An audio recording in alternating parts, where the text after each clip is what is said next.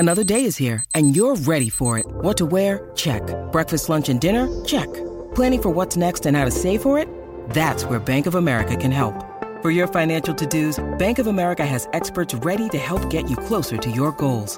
Get started at one of our local financial centers or 24/7 in our mobile banking app. Find a location near you at bankofamerica.com/talktous. What would you like the power to do? Mobile banking requires downloading the app and is only available for select devices. Message and data rates may apply. Bank of America N.A., member FDIC. With threats to our nation waiting around every corner, adaptability is more important than ever. When conditions change without notice, quick strategic thinking is crucial. And with obstacles consistently impending, determination is essential in overcoming them. It's this willingness, decisiveness, and resilience that sets Marines apart. With our fighting spirit, we don't just fight battles, we win them. Marines are the constant our nation counts on to fight the unknown. And through adaptable problem solving, we do just that. Learn more at marines.com. What is going on, Extreme Life of Matt Hardy fans? John Alba here. And I just wanted to put this at the beginning of our show this week. This is not an ad. This is just me kind of speaking from the bottom of my heart. We recorded this episode that you're about to hear on the creation of the Broken Brilliance, Broken Matt Hardy, about a week and a half ago, prior to Jeff Hardy's debut in AEW. And you're going to hear us talk about Jeff's debut, but in context, not necessarily as much. So I just wanted to take a moment to say this. Those of you who have been following this podcast and know the story behind this podcast know how meaningful the Hardy Boys were to me growing up as a pro wrestling fan, and how transformative they were in leading me to the point that I am right now in my career. The leap of faith that Matt took wanting to do this program with me meant everything, and Jeff appearing on our first episode really was so special for me. But that pales in comparison to what we got to see this week on AEW, where Jeff Hardy made his debut and the Hardy Boys reunited. It was such a special moment, and for me as an observer, someone getting to know Matt over these last few months very closely, it was extra special, and I know how meaningful it was to him. A lot of you make comments on social media, and you're more than entitled to like what you like, but it was undeniable seeing the genuine emotion that came from Matt and Jeff in that moment when they reunited for what may be the final time of their career. And it was so meaningful to me as a wrestling fan, as the host of this podcast, and proudly I can say as Matt's friend, to see that happen. I'm so happy for you, Matt Hardy. I'm so happy for you, Jeff Hardy. And I'm so happy for all of you guys because it's going to make our show even better. So with that said, I hope you enjoy Becoming Broken Part 2, as we take a deep dive into the broken brilliance of Matt Hardy.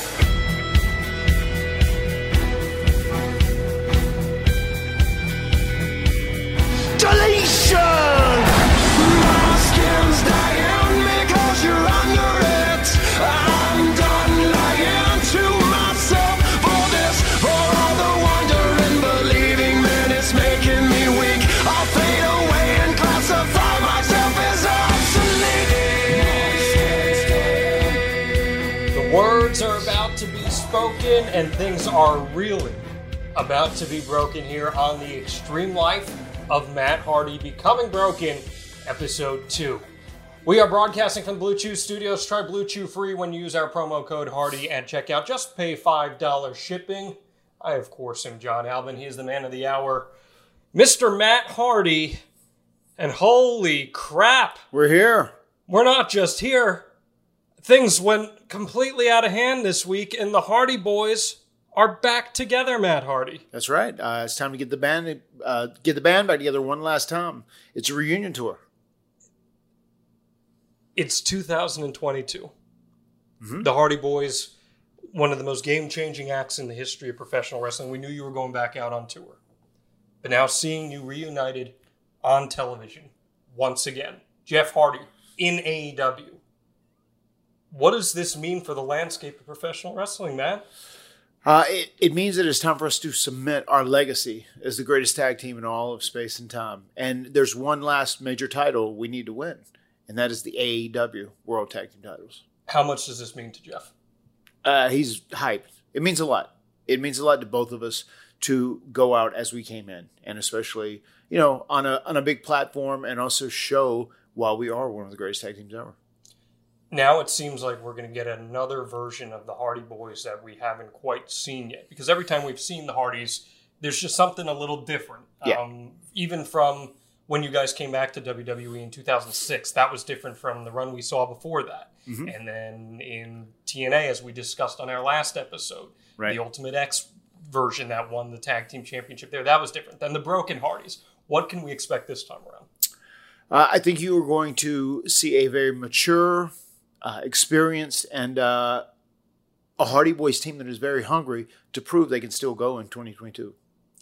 You know me, 29-year-old John Alba. I'm stoked. This is my favorite tag team of all time, and I get to see it one last time in AEW. And the tag division, I was at Dynamite last week, and they had the Battle Royal with all the different tag teams, and just an insane amount of talent. Stacked. Is there one team in particular you're really looking forward to stepping in with? Obviously, I know the Young Bucks, but outside of them, maybe? Yeah, the Young Bucks, I would say the Lucha Bros. And we would definitely want a piece of the Jurassic Express, of Jungle Boy and Luchasaurus, especially because currently they are the AEW World Tag Team Champions. And maybe even Top Flight. That's a team that they told me, both of them individually, the Hardy Boys had huge influence on them. And seeing you guys interact would be really, really cool. For sure. I mean, there's a long list of teams, and there's a lot of teams and rivalries we can have that have just never happened before, that have never existed. So it's a very, very fresh landscape for us. All right, Matt. Let's go back to the future here. Last week, we set everything up on this Becoming Broken series. Big money, Matt Hardy. He is the TNA World Heavyweight Champion. We have walked down memory lane up to the most pivotal moment of your career, and that is the invention of the Broken character. For the first time ever, we're going to do a long-form dive into that character. Yes. Let's not waste any more time. Let's get to it. Hit us with that Matt Fact. Matt Fact. Matt is intrigued by the vampire concept. Big part of this Broken Matt Hardy character. So let's take it right from where you won this TNA World Heavyweight Championship. It's January 26, 2016, and all of a sudden, Jeff Hardy, he had the faith in you, Matt, that you would do things the right way, and now he wants to know why. We just saw a double turn, EC3, now a babyface, you firmly a heel, Tyrus is in your corner, Rebby firmly a member of your faction here that you have developed as the Big Money Matt character. You guys all come down to the ring, new music. Tyrus is even carrying Maxwell to the ring with you. He's a babysitter / bodyguard. It's a big babysitter. Yeah. He might have been the first baby that he ever sat. Hopefully he didn't sit on said baby because that wouldn't end well for you.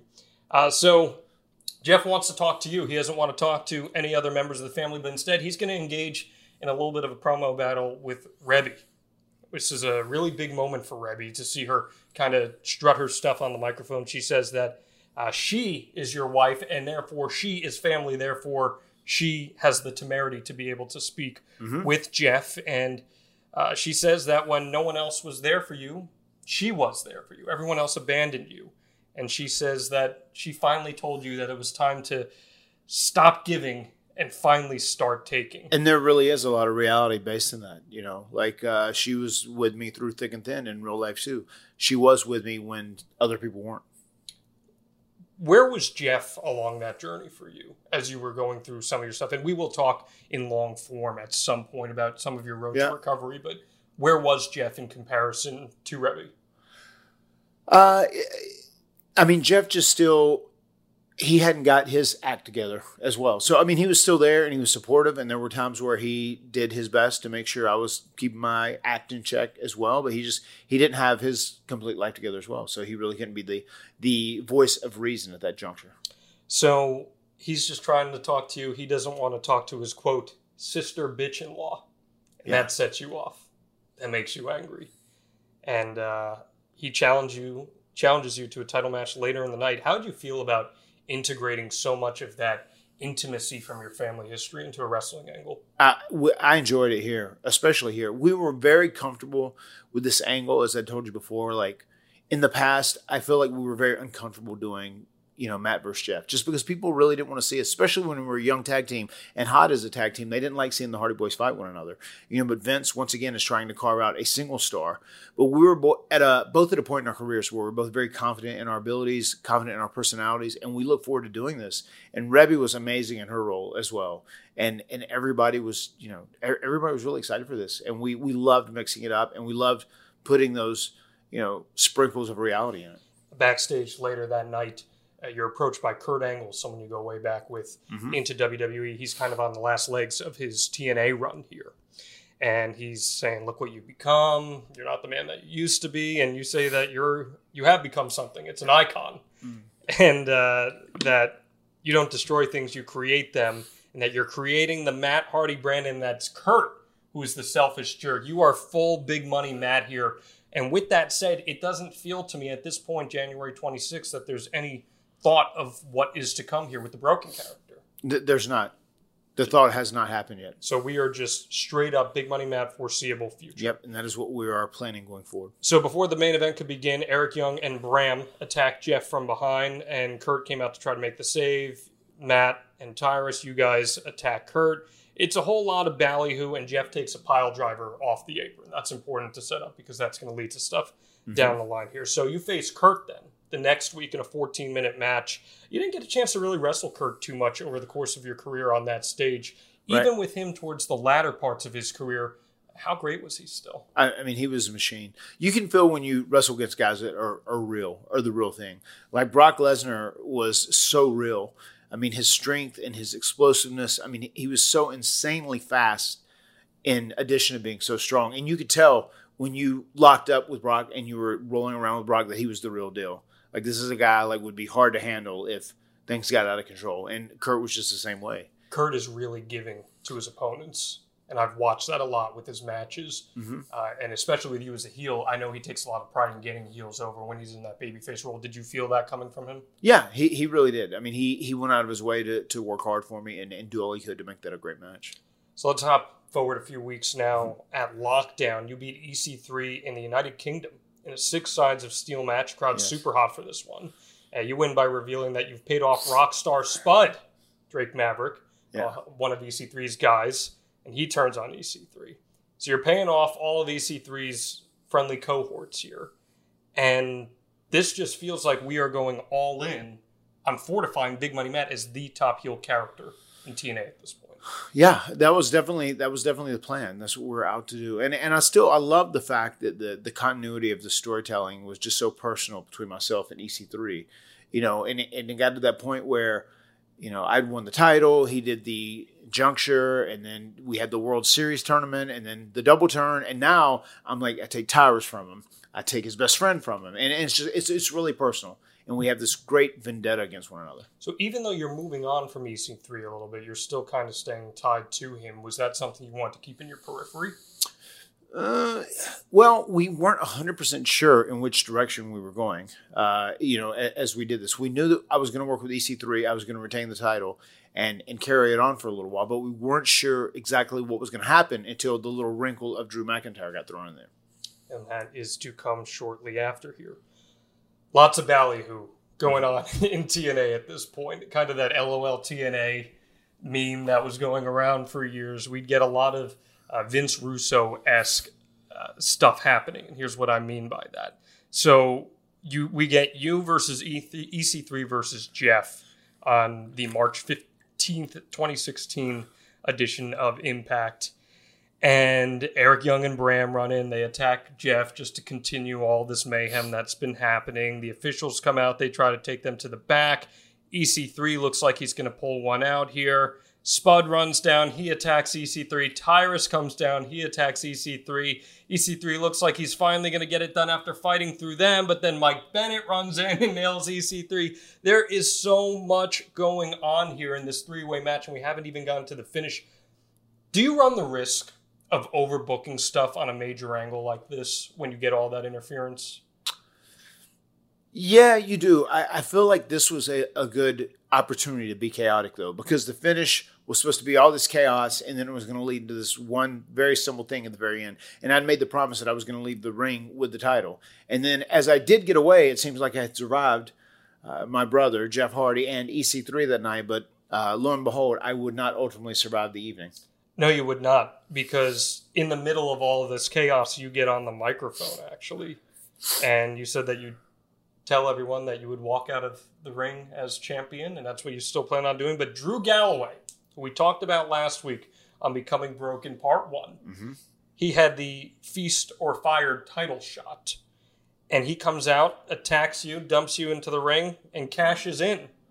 You try to fire off some shots at him, but Galloway shoots you into the ropes, hits the Claymore kick, the Future Shock DDT, and all of a sudden, Drew Galloway has won the championship. Two things I want to get into here.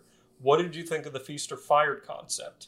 And why was this the right wrinkle to add into the story just a couple months after you won that championship on a big double turn? It's interesting. This was kind of done last minute, the decision to put the title on Drew. And they wanted to go ahead and pull the trigger on it, have him cash in his Feast or Fired deal. And the Feast or Fired concept, I mean, the Money in the Bank thing, it leads to some interesting bookings for sure. And the Feast or Fire thing, which is obviously similar to that, it may have been a little bit of an overkill because you had it for every title. I know whenever they'd have those matches, and then, 3 people would get cases, and they would have something to cash in, and then one person get fired, which is a real weird concept, but it is a TNA concept. It is what it is. So when they made the decision to actually put the title on Drew, and they just wanted to try this out for a little while, and I almost felt like Big Money Matt had so much momentum, and I feel like, once we took the title off of him, and I knew that I wasn't going to immediately win it back, that was when I started thinking about the whole Broken character.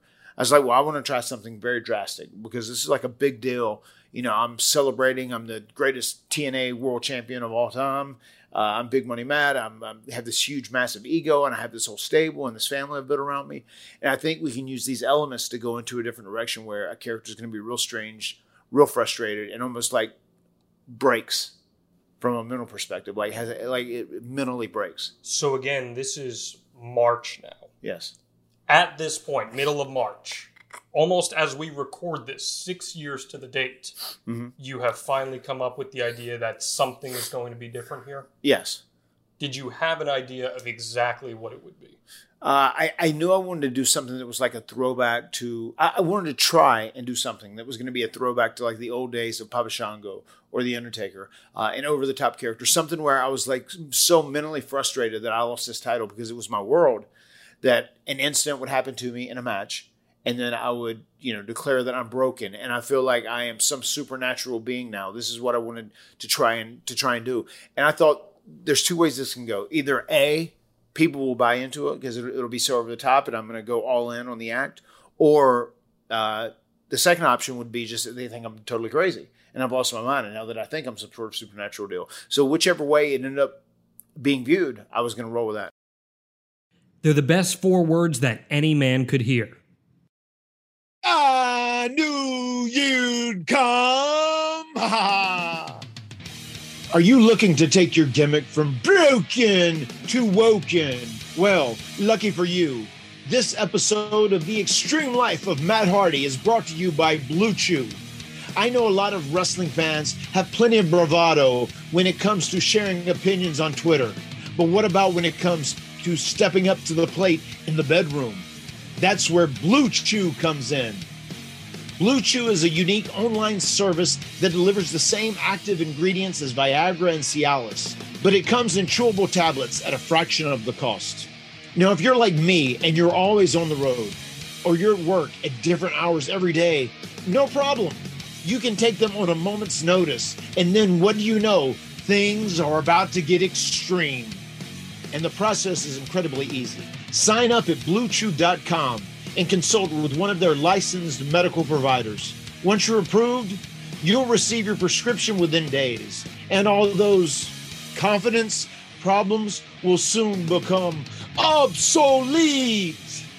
The best part is, it's all done online. You don't have to go to the doctor. You don't have to wait in line at the pharmacy, and you can spend your free time creating poetry in motion rather than having awkward conversations about your ladder breaking before you can get it set up. Blue Chew tablets are made in the USA and prepared and shipped direct to your door in a discreet package. House Hardy has grown in size quite a bit over the years. That's because I know the importance of taking the twist of fate into your own hands rather than letting yourself become a whisper in the wind. V1 of your sex life may not have been great, but V2 can be. So if you could benefit from extra confidence when it's time to perform, Blue Chew can help. And we've got a special deal for our listeners. Try Blue Chew free when you have our promo code HARDY at checkout. Just pay $5 shipping. That's BlueChew.com, promo code HARDY to receive your first month free.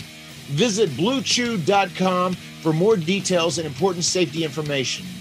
And we thank you, Blue Chew, for sponsoring our podcast. Why did you think that a supernatural character would work in the age of the internet?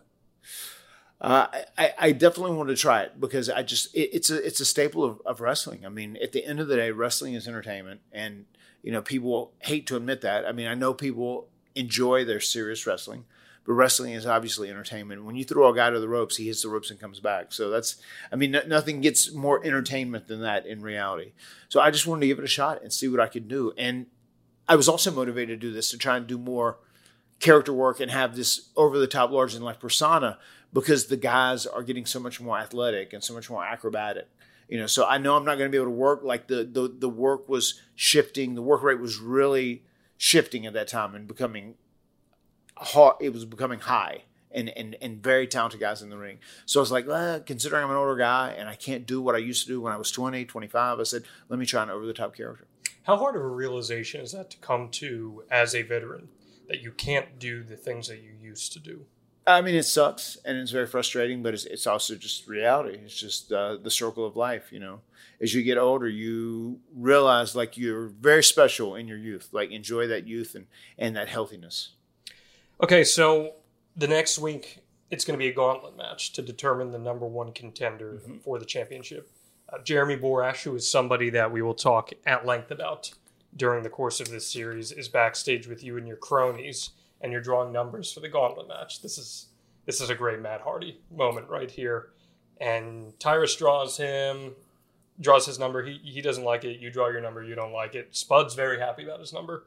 So you just snatch his number instead, and you gloat about how great the number is that you got. This feels like some classic Big Money Matt stuff. How much fun were you having with this character at this point, knowing that it was about to change? I enjoyed it. I love doing the whole Big Money Matt thing. And I think that still, if the title would have stayed on me a little longer, I think we could have built more momentum. I think we were doing well, but they want to go the direction of Drew McIntyre and Drew Galloway. And I was very cool with that. So I was enjoying the last little bit I had of it because I knew we were getting ready to do some really wild stuff going forward. So we get this gauntlet match. You come out at 8, Jeff is out at 9, and he eliminates you to become the number one contender. He loses the next week to Drew, but after your goons try to attack he and Galloway, they fight them off. You got Galloway one more time, and Jeff says he's coming for you after he beats all of your guys. I like this. This is good layered storytelling, and it's all about the chase, right? In pro wrestling, like you're the heel. Everyone wants to see you get your comeuppance, right. and he's Jeff Hardy. Right. There's a lot to work with here at this point. Do you know at this moment in time that you're going to be having a series of matches? We knew we were going to have a couple of matches. We hadn't established or determined how much it was going to be, but we definitely knew we were having a series of matches. And I wanted to do an incident in one of the matches where I transformed into this new character. So the next week at Revenge, Jeff beats Eric Young in a cage match to get back at him for that pile driver. And you end up losing to Drew Galloway one last time. You are yelling at Jeff during the match here, just to keep building those layers. And we're getting this Hardy intertwining throughout this story being told. I like a lot that your character is really fleshed out. There's a lot of chaos in your head as I'm watching this.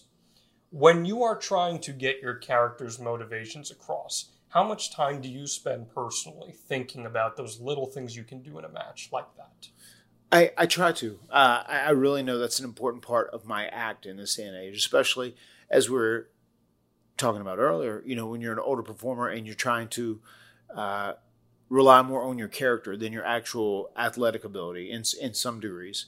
So that's very important. I think if you have a character that can have those little nuances, that can have those little traits that they perform something, people go, see, I knew it.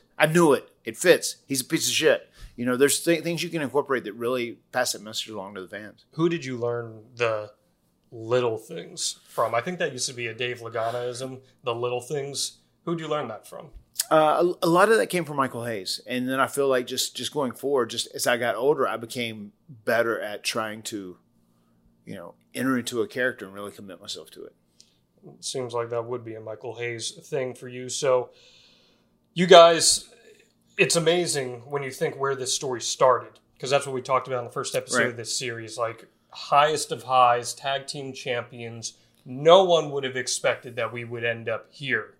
Right. And yet now we are ready for another Matt versus Jeff feud.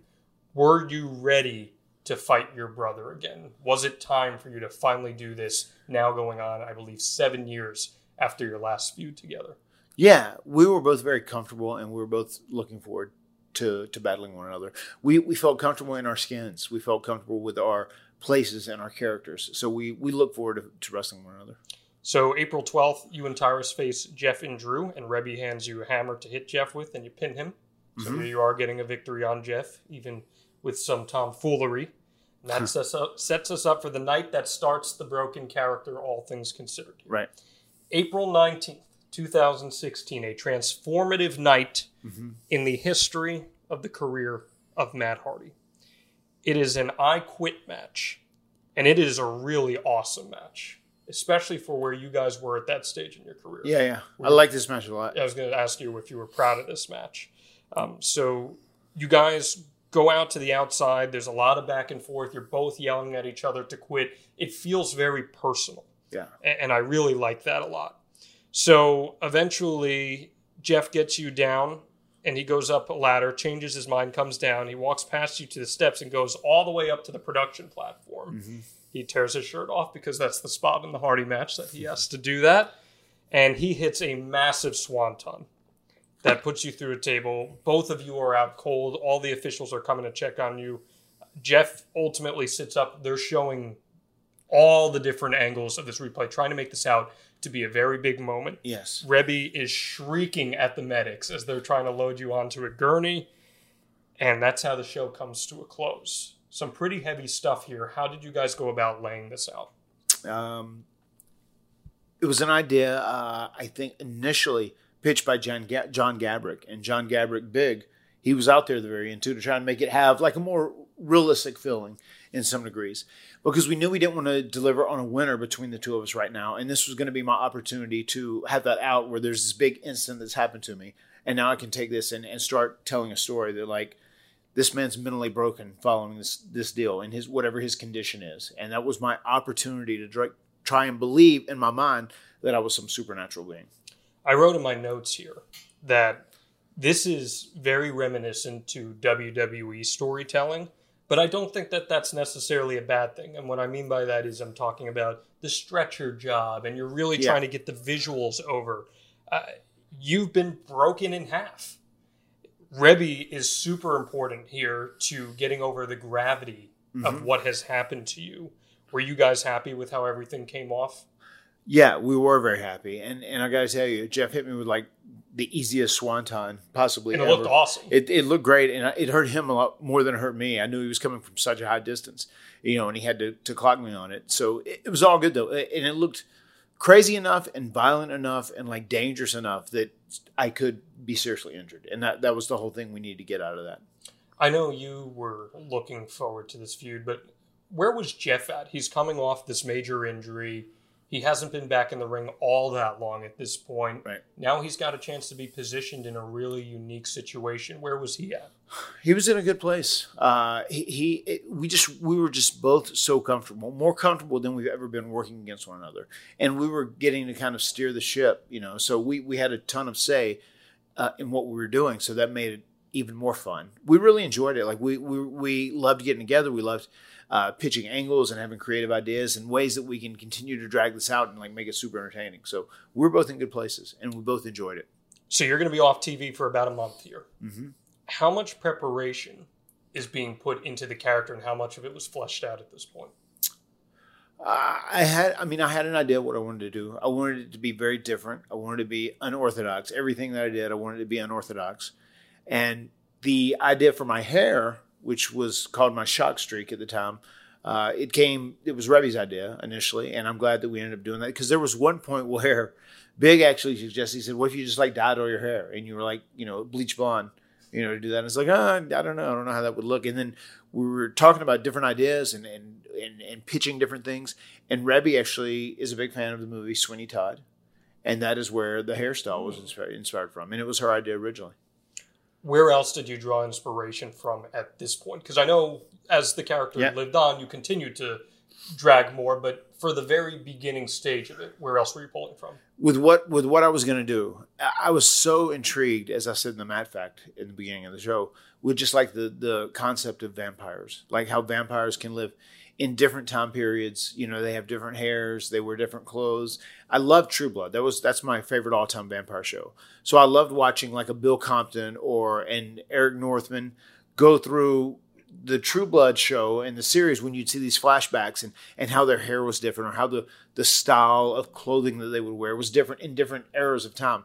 And I wanted to do something along those lines. And obviously, none of us are truly immortal, and you can't be immortal. I said, but what if I felt like enough of my brain had been broken and unlocked that I could control the sense of where my soul's been. I know that every other vessel has been in. So in theory, what the force, the essence, which is the term I ended up coining, the essence inside of me, I am cognizant of it. I'm aware of where it's been. And that way you can kind of have a play on that you're immortal in some degrees. Obviously physically you're going to get older, but like your essence, your soul goes from body to body, and now you're cognizant and aware of where your soul's been. Is Rebby your main soundboard for all this?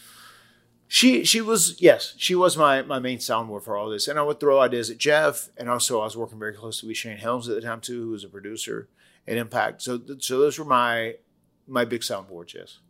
What did Jeff think of your idea for the character? He thought it was cool and interesting. I don't think anybody understood it at first. And even when I went out and spoke the first time, like I didn't tell anybody I was going to start speaking with an accent. I just went and I did it. And I remember coming back through like in grill, and everybody was kind of like, that was good, I think. And then I remember Rebby was like, "What the fuck was that?" I was like, "I'm trying something different here." And then obviously, later on down the road, once I kind of get it dialed back and tuned in, and I know what I'm doing with the accent and the dialect and pronouncing words in very crazy ways. Obviously, the voice and speech of Broken Matt Hardy was one of people's favorite things of the whole character. Did you know or have any idea of how impactful that this character had the potential to be? I didn't think it would be as impactful as it was, but it was crazy how beloved it became after we started. And especially, obviously, we're going to do a deep dive on the final deletion. Just that event, everything kind of came together then. Like, we'll get to the contract signing. And that was the first time where I knew, like, we had something special here. Because it was so polarizing. Like, it evoked emotion. Whether it was good or bad, it evoked emotion. Everyone had an opinion on it. Well, we're about to change wrestling here. This little stretch of time that we're about to talk about is quite literally going to change the course of wrestling history. So let's get into it. May 10th episode of Impact. Jeff is teaming with James Storm against the Decay, a team that would become a big part of your story as well, in a losing effort after an imposter Willow distracted Jeff. After the match, he searched backstage for the imposter Willow, but was attacked by 3 people dressed as Willow. On the May 17th episode, he defeated one of the imposter Willows, and afterwards, Matt Hardy reveals himself to be one of the imposters behind the attacks on Jeff. You pull off the mask, and we see that your hair is different. It's aired out. It's got a streak of gray in it. You mentioned that you have brilliance. You have drawn out everything with your speech. And I was reading a Cage Side Seats recap of the show, and this is what they had to say at the time, Matt. The most upsetting part of all this nonsense is the fact that this is the end of the iconic Matt Hardy. Big Money Matt was a great character. He was so cocky and full of shit, and it was excellent. Matt's matches are hit or miss given how the years of wrestling have taken a toll on his body, but he always brought it with his heel character. And now he's got this ridiculous crap to work with. They take away the best part of Matt Hardy and then give him the worst part of Jeff. There you have it. That's a very interesting take. I mean, it was very polarizing, and there were a lot of people who especially loved to look at wrestling as like a serious sport and didn't really accept or appreciate the entertainment aspect of it. Who hated this. But once it was so polarizing and people were talking about it one way or the other, I knew that it was going to be something special. Growing up, cereal was one of the very best parts about being a kid, but I'm not going to lie to you, I had to give it up because I realized eventually as I became an adult and the dad bod kicked in that it was just full of sugar and a lot of stuff that, quite frankly, you really shouldn't be putting inside your body. We're all trying to eat better, we're more health conscious, but healthy breakfast doesn't actually have to be boring. Magic Spoon has the amazing flavors you love, but without all that bad stuff. And it's amazing as a midnight snack right before bed. Yeah, I'm guilty of it. I've been trying to cut down on carbs and sugar and all that unhealthy stuff that I've been putting into my body because I'm starting to realize as I approach that big number 30 that I can't eat quite like I used to be able to. And there's so much good coming out of Magic Spoon. 0 grams of sugar, 13 to 14 grams of protein, and only 4 net grams of carbs in each serving. And not only that, but only 140 calories a serving as well. It's keto-friendly, gluten-free, grain-free, soy-free, and as I said, low-carb. And yeah, now you can even do this. You can build your own box. Available flavors to build your own custom bundle are cocoa, fruity, frosted, peanut butter, blueberry, cinnamon, cookies and cream, and maple waffle. I am in love with the taste of Magic Spoon cereal. I was a little apprehensive at first to try it, but once I finally tasted it, the fruity, it is that familiar flavor that you love from your childhood, but in a much, much healthier presentation. You gotta go check this stuff out, and if I've convinced you to give it a shot, here's how you can get it. Go to magicspoon.com/Hardy to grab a custom bundle of cereal, and be sure to use our promo code Hardy at checkout to save $5 off your order. That's right, you can delete $5 off of your order. And Magic Spoon is so confident in its product that it's backed with a 100% happiness guarantee. So if you don't like it for whatever reason, the company is going to refund your money, no questions asked. Remember, go get your next delicious bowl of guilt-free cereal. That is guilt-free cereal at magicspoon.com/Hardy and use code Hardy to save $5 off. And we thank Magic Spoon for sponsoring this episode. You know that I've said this to you a multitude of times. Mm-hmm. You genuinely, so wholeheartedly, I mean this with the bottom of my heart, were one of my top guys that made me a wrestling fan. I followed your career so closely. I fucking hated this. I hated this when I saw it. I'm sure. Because maybe it was not understanding. Maybe I thought that me and my bougie wrestling critiquing this is below me. Yeah. But it didn't make sense. So I'm bringing this up because when you debut a character with no vignettes, there's no hype at all to any of this. How much do you run the risk of alienating a fan base to the point where you can't bring them back by just cold cocking them with something so out of the world here? I think you have to be. You have to be not afraid to take that risk of doing something crazy. You can't be afraid to think out of the box. You have to try different things. And I always feel like because we kind of control our destiny because it's pro wrestling, I think you can always bring people back. Even if you do something and like piss them off that they don't like or whatever, I think you can turn around and bring people back. And still, you might lose a certain status that people might look at you from. But I think being, not afraid to take a risk on a creative level like that is so important in pro wrestling in this day and age. So the next week, you're really starting to lean into this accent here, and it's becoming more pronounced. Yeah. It took a few weeks to kind of figure that out, what I was doing. It really, honestly, it probably takes a little more than that. I was comparing the beginning of the run to the middle and end of it, and it's dramatically different. Yeah. Why did you choose to adapt on the fly? Just do the things that the accent changed a lot because I would do things that I felt like I would do easily in repetition, that I would do over and over again, and they sounded consistent. They sounded the same because I wanted the character to always sound the same. Sometimes I would talk in certain accents, but it sounded different each time. So I got to a point where it was pretty consistent across the board with how I would say every term. And that's what I worked on doing. Where did you come up with the idea to enunciate certain terms and emphasize certain terms? Just to present words in a very funny and entertaining way. And there were just words that I thought like I could drag out that would be funny or entertaining. And I just tried to pick certain words, select certain words, and keep using those over and over and like get those over. That's exactly you just said it. Get it over. With like any other concept, I mean, you have to choose a few things. You can't necessarily get everything over, but you highlight certain things and you can get those things over. It's like Austin with the what chance. There's, when you're cutting a promo, when you emphasize a certain part, you want the crowd to pick up on those certain little idiosyncrasies. Yes. And as we'll discuss here, you had your pick of several good ones. Right. As we go. So you're leaning into the accent. You've got a match set for Slammiversary with Jeff, who you are now referring to as Brother Nero. Right. Nero, of course, is Jeff's middle name. Mm-hmm. How'd you come up with the idea to call him Brother Nero? I mean, as I said before, I was trying to do everything unorthodox. I was trying to do everything very different, like something that has never been seen in pro wrestling. And so many people have called him different things, Jeffrey, whatever it may be. But like Nero is something that has never been used. It's not wasn't even hugely public information, I don't think, at that time.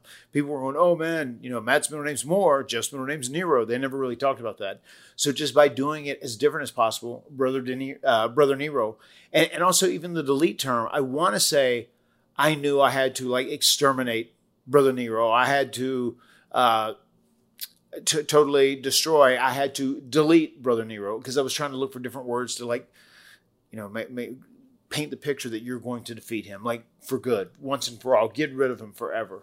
Well, and you're trying to stand out, and we hear in so many wrestling promos, just traditional wrestling promos in normal speak, I'm going to exterminate you. No one will survive, So it's like finding a way to stand out and be different. Yes. So where does delete come from? Because there are many rumors and some conflicting tales as to the origin of it. Literally, I started using it because it was a word that was current and modern. That I think people were still saying, like delete your account or whatever at that point. I utilized it because it was like a cool kind of half-ass hip word, and it was something that had never been used before. But then I started hearing like all these Death Note things and Cybermen or whatever, but I didn't get the delete concept from anywhere else, with the exception of probably Googling, like destroy or annihilate, whatever synonyms, and it probably that's where delete would have originated from because it was kind of like a hip word at the time. So you owe some royalties to the Thesaurus because it provided you some pretty fucking big paydays there, Matt Hardy. There you have delete gets it done. All right, so later on in the evening, EC3 beats you via disqualification for Mike Bennett, but we're shown you sitting in the dark with Rebby, and she comes in to ask what's wrong, and we get a monologue from you about how you need to get rid of Nero for your life to be able to continue. And Rebby talks about how you're alienating everyone around you, but you don't care because all you do care about is Brother Nero. Right. This little shift here in the family, because the family was a big part of the Big Money Matt presentation. Mm-hmm. Why are we going in this direction now? Well, we wanted her to put over that I was being very strange, very weird, unorthodox. And then once again, as she said, like you're pushing everyone away. But we knew once we got to this contract signing, we were going to end up having her be like part of the team. It was a big ploy, and we were able to fool Jeff. So she was supposed to be doubting me, to even add to the weirdness or the oddness of what I was doing. What role did Rebby play in getting the broken family and broken character over? Her playing the piano is something that was huge in that. And pianos and that music became like such a big part of that whole act and the whole gimmick and the whole House Hardy concept. So she was a very integral part of everything. Plus, we bounced ideas off one another. And she had a lot of great ideas on all these things as well. How much fun was she having with you? Because it seems like she's all in here, even with the baby. She was. Yeah, she was all in, and we're just enjoying it that we actually could travel to work together and work together and then be characters that were, connected on screen. So it was a lot of fun. Okay, let's talk about that contract signing. Let's get to this point because you've mentioned this to me off air, that this is one of your favorite segments that you guys have done, and it's critical to giving the audience a look into who Broken Matt Hardy is. Mm-hmm. So, we go to the Hardy compound for the first time, and I'll stop right there, because that's a pretty vulnerable decision in the first place. You're letting cameras into your personal home. How'd you feel about that? We were okay with it. We were definitely comfortable with it. I mean, I think that's one of the big differences between like myself and my brother and his family. I feel like they're a lot more private. They're not as open. We're very open about our home and our family. And as far as I don't mind it being out there and people seeing it or whatever. So we are very public, outspoken, outgoing people when it comes to that. So I was cool doing the things in my house. And I think Jeff was as well. And we had no idea the Hardy compound would become such a great gimmick like it ultimately would be. But the whole point of this segment was to once again show how unorthodox Broken Matt was. And, whenever I do Broken Matt speak, I wanted it to sound obnoxious and be over the top and just outrageous and try and use old words that were archaic and not used a lot in this day and age. I mean, everything about it, I tried to be different. Who's going to your place to shoot this vignette? Jeremy Borash. Jeremy Borash and Jimmy Paradise. Those were our two guys. They both actually work for WWE. I got them hired, but then I had to skip out of there. They're both at NXT now. Was JB excited to take a dive into something like this? Yeah, he was really good with it. JB was awesome, and he was such a creative person, and JB was very, very good at coaching or producing our segments. Like, he would know like what we should really emphasize from the character, how we can keep things short and concise. And he was so beneficial at everything we did. He knew exactly what he was doing. He was great at the entertainment aspect of Matt Hardy's Broken Brilliance. So we see you playing the piano. Can you actually play a piano? I know Rebby can. I cannot. Okay. All right. Just fake wrestling shit. Got it. And then we get the first ever Brother Nero, I Knew You'd Come. Right. A staple of the Broken Matt character. Was that done accidentally and it just caught on, or was that something you were trying to get over, as you mentioned before? It happened accidentally. I mean, I obviously meant to say it, but I didn't realize it was going to get over the way it did. And it's crazy how that became like a big meme. People were making different versions of that music. I mean, it was crazy how viral that went. And then obviously we knew when so many people were hitting that Brother Nero, I Knew You'd Come, we had something to work with. So that was something I was going to always highlight and try and emphasize whenever we were doing it. It's in our BlueChew ad as well, so go check that out, promo code Hardy. You take Jeff to the ring over in the warehouse. We get a glimpse of Senor Benjamin, too. Yes, to our Genesis. To the genesis of where this all began, or some kind of crazy nonsense I said. You say that this must end here where it all began, which apparently is that ring in the barn. And Jeff goes to get in it, but you roll outside to a small table. Jeff wants this all to end, but here's Rebby to throw a fake baby at him. Yes. Let's stop there for a second. Let's do stop there. I want to even... We did a couple of cuts. If you watch the cut in the contract signing, wherever I roll out of the ring, you see I like catch my legs on the ropes. So I did it twice, totally clean. And then the third one, and JB's like, which one are you going to use? I said, no, use the one where my feet get caught on the ropes. Where like I'm a heel and I'm supposed to be kind of like a dickhead piece of shit. And I think it's even funnier if you use that where I do get caught in the ropes a little bit. I really don't want this to look perfect. I want it to look gritty and strange and different and unorthodox, much like nothing you've ever seen in pro wrestling. Oh, and you're broken. So none of this should be smooth. Right. None of this should be fluid. You are an anomaly as a character here. So the fake baby. Yes. This is different. It's a little out there. How'd this all come about? We definitely wanted Rebby to screw Jeff, and that was her idea to use this because we had this little fake baby that she had. And then I want to say that was her idea. I think I'll credit her with that because I'm pretty sure it was her idea. And then we decided to do the thing where she would throw the baby And it's so funny, the bottle that I had that I'd pulled out that I was going to smash over Jeff's, it was one of the, easily breakable glass bottles. It had broke just from holding it. So it's like in the hand, I only have half of it. It's broken in my hand, so I tried to smash it. It's real short and very weak in the big scheme of things, but that was all we had. We were working with what we had. It's funny you mention that because Dave Meltzer in his recap of it says that it was something made of glass and he couldn't make out what it was. So It's just because it broke ahead of time.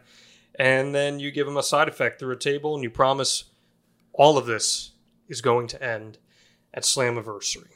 Even that table, we had like a regulation table. And then we had found this old table that we'd had in storage. And I was like, I think we should break this other table because it's different. It's unorthodox. And once again, if it's just a regular table, then it's like regular wrestling. And I'm trying to do anything I can to stray from regular wrestling or regular things you see on a wrestling program. So if you actually look at that table, whenever the top goes flying off, I had taken an axe and tried to cut part of it so the table would hopefully break or do whatever, but the whole thing ended up flipping over still. And it looked amazing. Unfortunately, we were both fine from it. Seeking the truth never gets old. Introducing June's Journey, the free-to-play mobile game that will immerse you in a thrilling murder mystery. Join June Parker as she uncovers hidden objects and clues to solve her sister's death in a beautifully illustrated world set in the Roaring 20s. With new chapters added every week, the excitement never ends. Download June's Journey now on your Android or iOS device or play on PC through Facebook Games. NMLS number 65084, Equal Housing Lender. New Year's resolutions are just hard to keep up with, but saving money is easy at SaveWithConrad.com. Wouldn't 2022 be easier with lower monthly payments? Get the best rate you've ever had, pay off your credit card debt, and even get the cash you need right now at SaveWithConrad.com. You don't need perfect credit or money out of your pocket to get started, and you can even skip your next 2 house payments at SaveWithConrad.com. Find out how much money you can save for free at SaveWithConrad.com. Time to tell you about something I'm super passionate about: protecting your family. Yes, this is a life insurance ad for GoliathLife.com, but to me, this is really about peace of mind. Think about insurance for a second. We all get medical and auto insurance, yet we never even know if we're going to have a need for it. Let me let you in on a little secret. You need life insurance. We're all going to die. Now, as you let that reality sink in, think about what would happen if your family stopped having your income tomorrow. If you don't have a plan for that, you need to visit GoliathLife.com. And I mean right now. And just personally, I've lost 2 friends in their 40s this past year and a half, and I don't even want to think about what their families would be going through had they not had life insurance. If you don't have it, get it. Protect your family. And I suggest you go to GoliathLife.com because they've made the process of getting affordable life insurance super easy. Goliath Life streamlines the life insurance process by allowing you to get quotes for more than 20 carriers within minutes.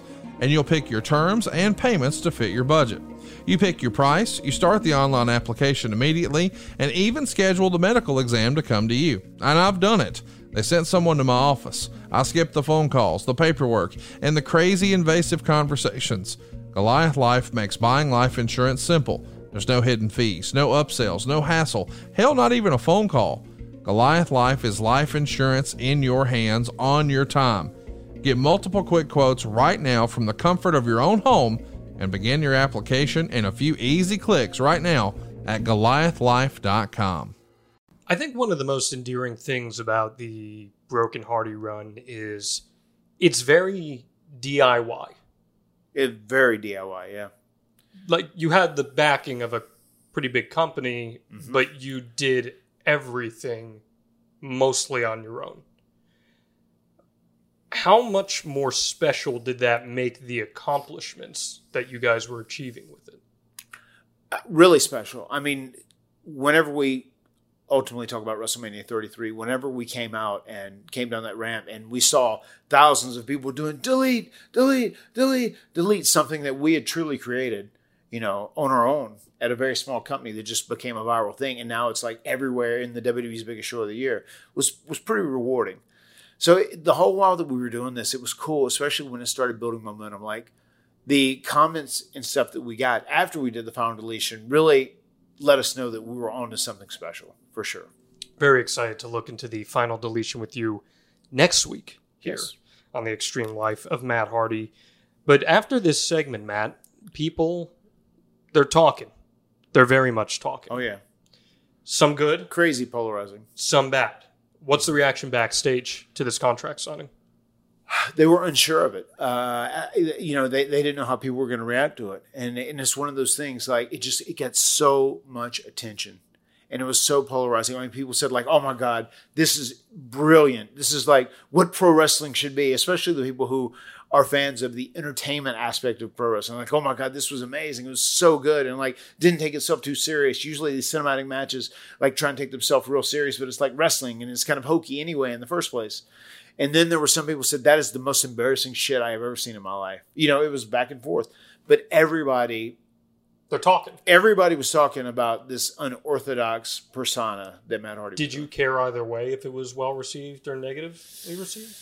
I mean, I think I wanted people to enjoy it, and I knew it would take a while for them to kind of understand the vision of what we were going here for, because it was, you know, over the top and campy, and it's supposed to be fun at the end of the day.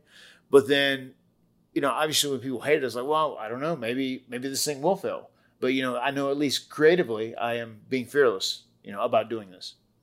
Not just all that. This isn't airing on Monday Night Raw. This isn't airing on Dynamite, where there's 1 million plus people watching. We've discussed at length already. Right.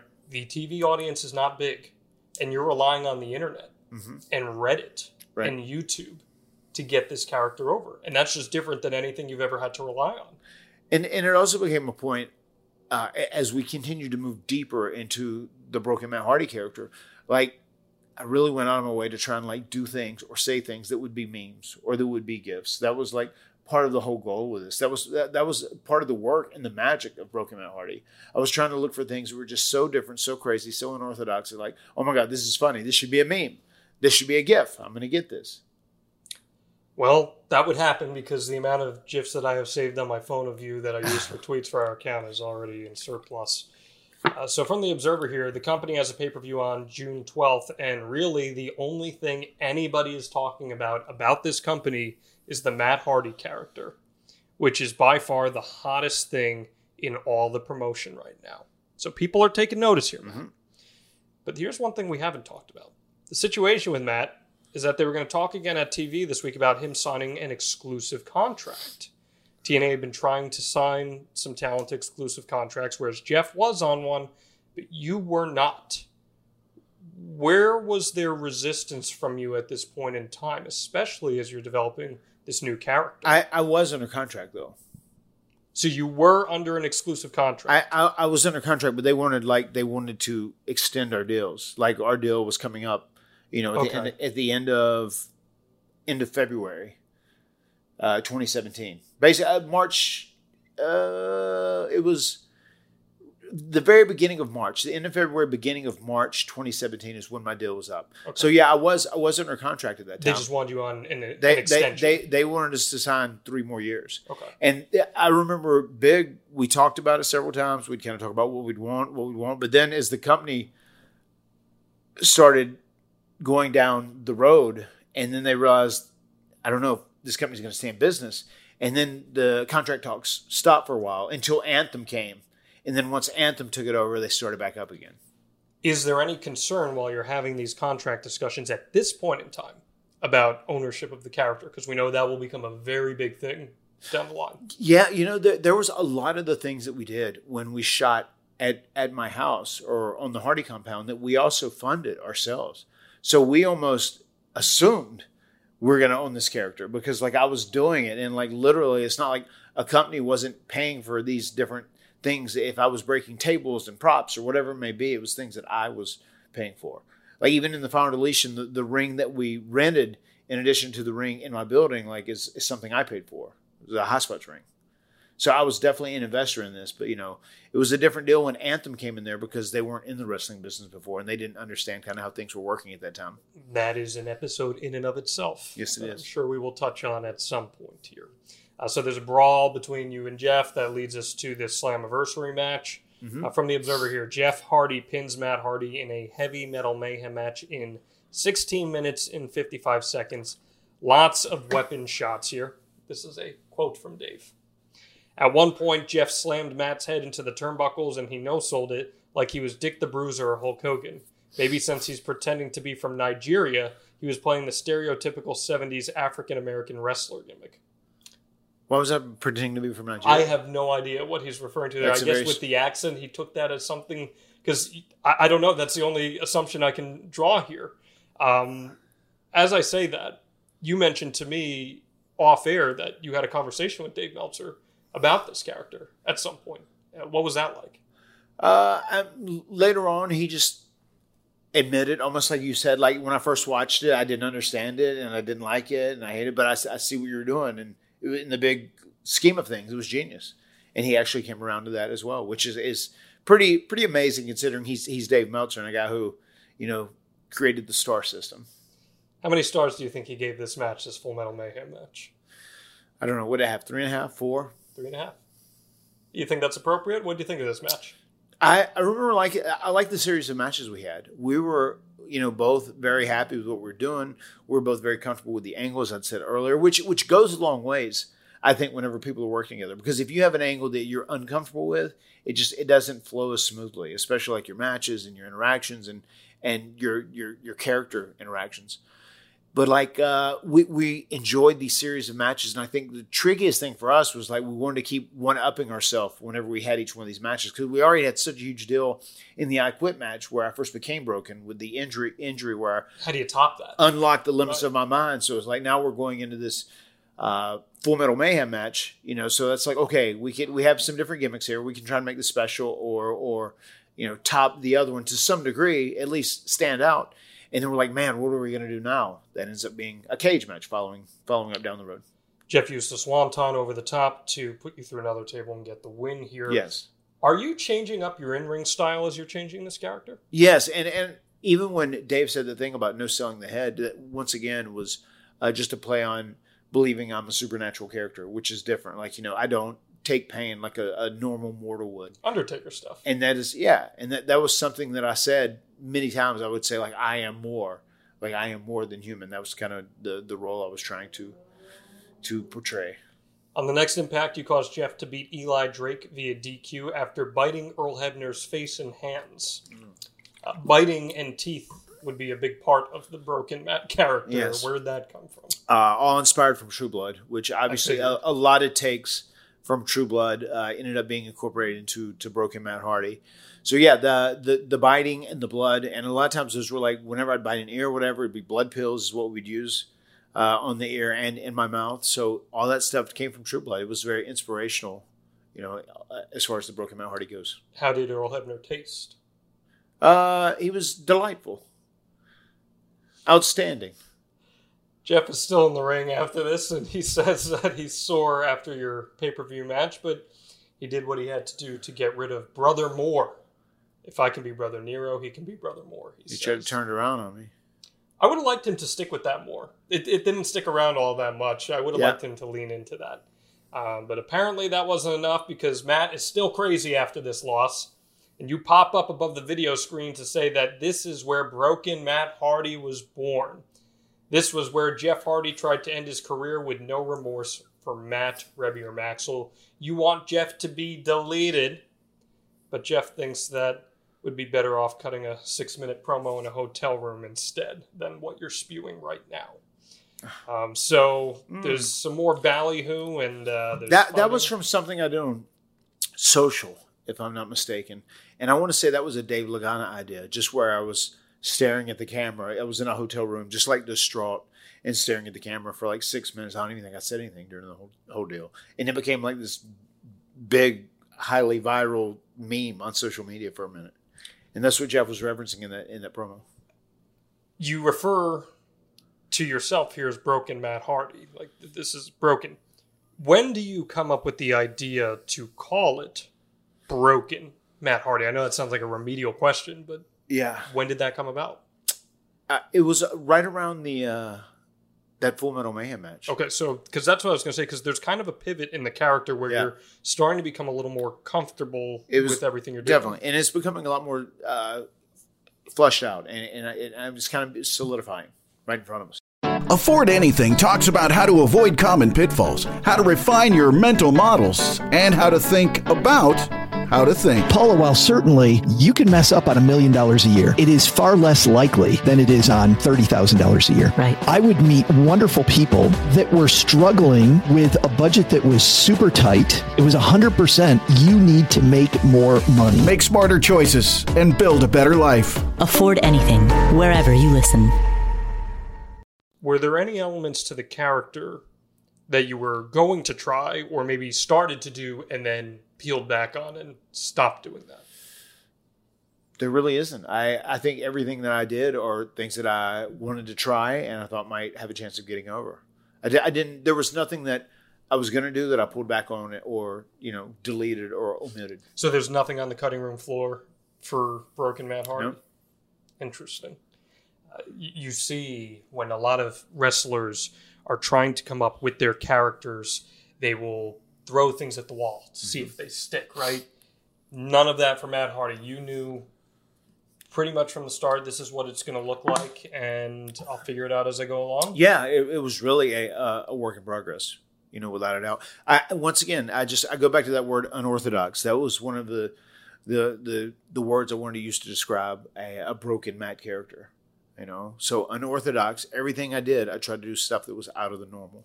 It's also brought up that you do this weird biting thing when you talk. Is that also from the vampires when you're doing that teeth thing? I think so, just because like the biting started getting over, so I utilized my teeth more. And I also wanted to just be more like animalistic, even in the way I fought, the way I talked, the way I acted. Even when I came to AEW, my version was to do a much more primal, animalistic version of Broken Matt Hardy as opposed to like the over-the-top silly. But we ended up in the pandemic, so I ended up going with things that people knew already. Talk to me about the space and time stuff, where you're going back and there are allusions to classical music, musicians from the 1700s, and you mentioned the essence before, that you've lived through all of these different centuries and time periods. Where specifically is that element drawn from? I mean, that's once again drawn from vampires. So even that is just strictly vampire work? There's no, because like, are you a history buff? Are you? I do. I mean, I enjoy history. I think that's really cool. And one of the things I thought that with my essence, if I've known the other vessels it has been in, obviously bodies it's been in, then that gives me a tie to where I can act like I knew historic figures. I knew people from history. I can know whoever it may be. I can go. It's limitless, and that was the whole point with this character, was to do something that had never been done before and something that really opened up the realm of storytelling in a really unique way. So you want to face Jeff in 6 Sides of Steel. Mm-hmm. You make that clear. So the next week, Jeff beats you again. And we did know, too, that we wanted Jeff to just overcome me every single time. He beats me, until we get this one weird match that we talked about doing on the Hardy compound in such a different way. And that would be where I would win it all. Well, I'm glad you bring that up, though, because he has now, I mean, if you count the I Quit match as a win, either way, it was technically, I guess, no contest, but more or less Jeff won. Yeah, technically a win for him. Yeah, so that's 3 wins he's got on you in this series. Do you run the risk of losing the fans' attention in terms of stakes? Obviously, they're tuned into your character here. Yeah. But stakes after a guy has beaten you 3 times, it feels like the matches start to matter a little less at that point. Yeah, I definitely see where we could run that risk, without a doubt. I guess that's the reason we tried to select these matches that were very big gimmick matches, which meant that we could have contests that would be exciting. That, we felt like we could up the ante each time, and that would keep people tuning back in. And fortunately, they stayed with us, and they followed the craziness of the story. June 28th, 2016. Here's Matt in his wheelchair. The chair of wheels. The chair of wheels. Okay, that's a great point. And I was going to bring it up, but now that you said it. Where'd you come up with that idea? The chair of wheels, the mower of lawns. Just trying to do stuff different. The bucks of youth. Yeah, just taking a term and trying to switch it back and then throw an of in there. I was laughing because I was doing research and I was watching when you guys showed up in Ring of Honor. Mm-hmm. And Ring of Honor is already in that dialect of speech. So you turned it into honorable ring. Instead, you made it active from being passive, as opposed to going from passive to active. I thought that was just a funny little wrinkle in the timeline here. Let's talk about Ring of Honor here for a second. Mm-hmm. Tony Khan just last week announced he bought it.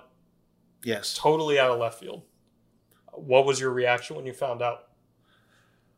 I mean, almost nothing shocks me in this day and age, but I thought it was pretty epic. It's pretty epic that Tony Khan bought this. And, the first thing I heard about it, I said, he said, I got all your footage from ROH. Which is a total Tony Khan line. But it's cool. And once again, I think it will ensure that, like, the Ring of Honor footage, which they did a lot of trailblazing stuff themselves, it's gonna stay alive, and it'll be circulated, and it will live on forever. What would you like to see Ring of Honor become? I would almost guess Ring of Honor will almost be like a developmental for AEW, and it would just I feel like ROH would be like our NXT in their old system. And I think they'll have guys that can go work there exclusively, and they'll pull guys up. And also just having two brands like that, if you do it the right way, you can have someone on one brand for a long time. Then once they are kind of getting, once their programs are played out, you can switch them to the other brand. So it helps keep acts fresh too. And one of the biggest knocks on AEW is the size of the roster. Well, now when you add another brand like this, that gives more places for people to work and get some reps too. Yeah. Would you ever be interested in getting involved on the coaching end of something like that? I mean, definitely. I think I'm going to do that in the future without a doubt. I mean, that way I can still be involved, and it feels like you still kind of have an active part in pro wrestling, even if you physically can't wrestle that much anymore. I like that. Let's get back on track here as we wrap up. So Rebby's pushing you around in the chair of wheels. Uh-huh. You want to be wheeled around the ring so you can look into the eyes of everyone that has put you in this place. Good heel stuff here. All those heathens.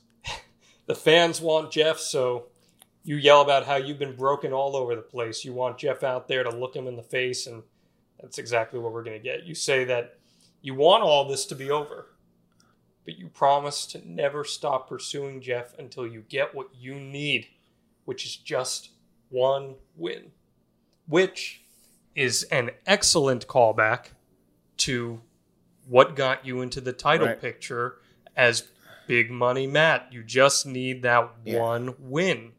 Is that done on purpose? Or is that just something that has evolved as we look at this story here? Yeah, I mean, I think it totally fits. I think it with the mindset of what I was doing as a character, especially knowing that I just literally was going to get Jeff when all the stakes were there. I mean, I just needed that one win. So there was definitely a reference to past activities of past characters, as in Big Money Matt. So Jeff's like, we've done this. We've wrestled. We've none of this, but Rebby freaks out on him. There's a beat down. You hit him with a chair. You wrap it around his neck for a twist of fate. That's a gnarly move. You did it to EC3. Twist of hate. The twist of hate, correct. Don't want anyone yelling at me. How dangerous is that to pull off when you're putting someone through the chair? You did it with EC3. You did it with Jeff here. It can be dangerous. That's what busted EC3's mouth open in that match. It can be dangerous. I mean, obviously, anytime you have a chair and you're doing something that is not natural or normal at all, you kind of have to work to make sure you're protected from it. But I feel like it's not like a reckless move, but it can be dangerous. Okay. So you say that the final match between you guys is going to be in 1 week at your house. Right. And you keep saying over and over that it will be the final deletion. Who came up with the term final deletion? I want to say, I know we wanted to name it. I want to say that I ended up saying that, but I will go as far to say it was a myself and Jeremy Borash concept. As far as naming the first event, the final deletion. We wanted deletion to be in it because delete was obviously the thing that was catching on everywhere. It was white hot. At that time, people were starting to delete, and they liked chanting delete and whatnot, even though I was a heel character. So we wanted deletion in the term. And then the final deletion, which was more or less like this is the final match, the culmination of Matt and Jeff and all their careers, the final battle. And I feel like that's how you have to try and promote every single fight you have. Did you think this would be the end of your feud? No. I mean, we knew I knew we were still going to be working together, but we had two plays here. One, regardless of the outcome of the final deletion, we knew that I was going to win that, and I was going to take Jeff and break him like he had broken me, in theory. That's where we're going with this. And we didn't know if people were going to either accept Jeff as that, and then it's almost going to make me a babyface, or the other thing we thought would happen is that Jeff would still overpower me throughout that stuff, and then I would turn back babyface. The plan was for us to always be babyfaces together again when it was all said and done. We just weren't sure how we're going to get there. We kind of were filling that out as we go. So you were confident that this was going to get over enough to turn you back into a babyface? Yes. Yeah, and we didn't know if it would be Jeff and I like reconnecting our bond and becoming a new updated version of the Hardy Boys together, or is it going to be Broken Matt and the Jeff Hardy that has embraced the Brother Nero concept? How are you feeling about things heading into this match? I was excited for it. We really didn't know. We learned a lot that day of the final deletion. You know, we had such a small crew doing that as it was too. So I was very excited for it, and I'll never forget after we did it and we started editing footage and put it together stuff. I remember both Dixie and Big were so nervous about it. Just some of the stuff was so different, so out of the box. They were nervous about it being on television. But, you know, to their credit, they all greenlit it. And that gets us to what will probably be one of the most anticipated episodes in the history of the Extreme Life of Matt Hardy. Yeah.